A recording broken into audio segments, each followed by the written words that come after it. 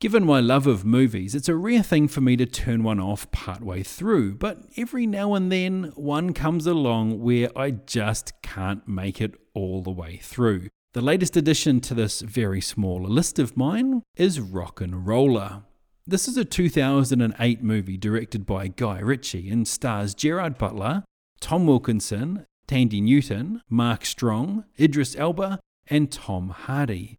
Not even all those big names could hold my interest in this. It is just a mess right from the outset. There's a lot of tough guy shouting, tough guy grimacing, tough guy glaring, and tough guys doing tough guy things like smoking while playing cards. It just goes from one tough guy being tough scene to another tough guy being tough scene, and those were tied together with a meandering, uninteresting plot. An hour into this, Mrs. B and I looked at each other and simultaneously said, "This is terrible," and we turned it off and watched something else. I'm glad I didn't waste my time on the rest of it, and I'm pretty sure I'll be avoiding anything from Guy Ritchie from this point forward.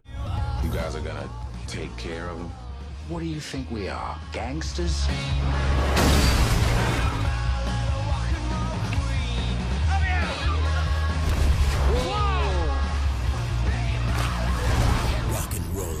Don't worry, he can't defend himself, he's got no head.